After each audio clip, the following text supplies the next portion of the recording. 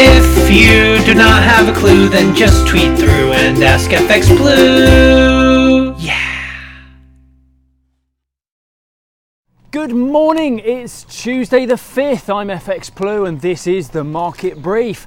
So the government has a tricky old time ahead with plans to lift the lockdown. It's a classic case of damned if they do and damned if they don't. The trade unions have got involved. I mean, they haven't made any proposals of their own, but they are of course critical of any plan that could put their members at any risk.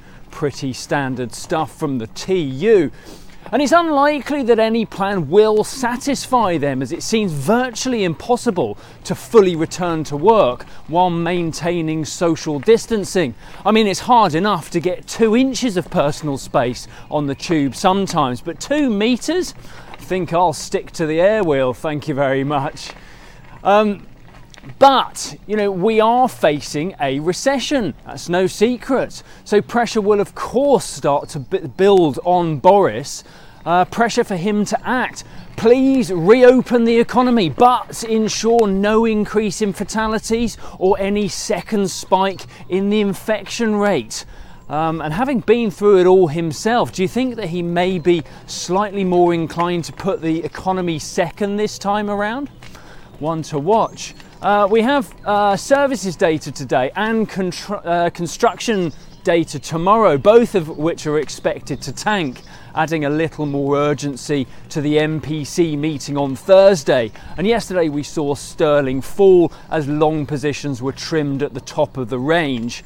We slipped to a low of 124.05 against the dollar.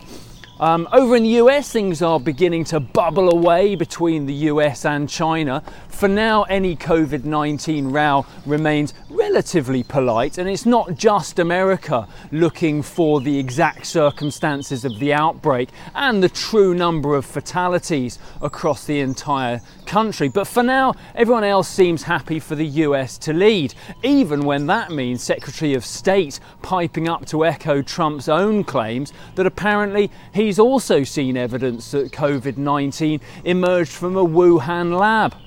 Don't know what punch bowl they've been drinking from, but with the election only 6 months away, Trump will want to fan the flames of a trade war to fire up some domestic support, but he should be wary of any actions which risk negative impact to the economy. Don't forget, they're already in recession. But all that is yet to come. This week the focus is on employment. We have non-farm payrolls on Friday, which posted a minus 700,000 last time around against a forecast of minus 100,000.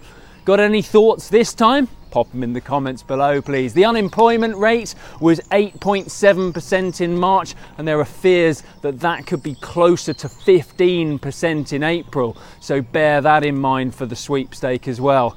That's it from me today. Have a wonderful day. I'll see you again tomorrow.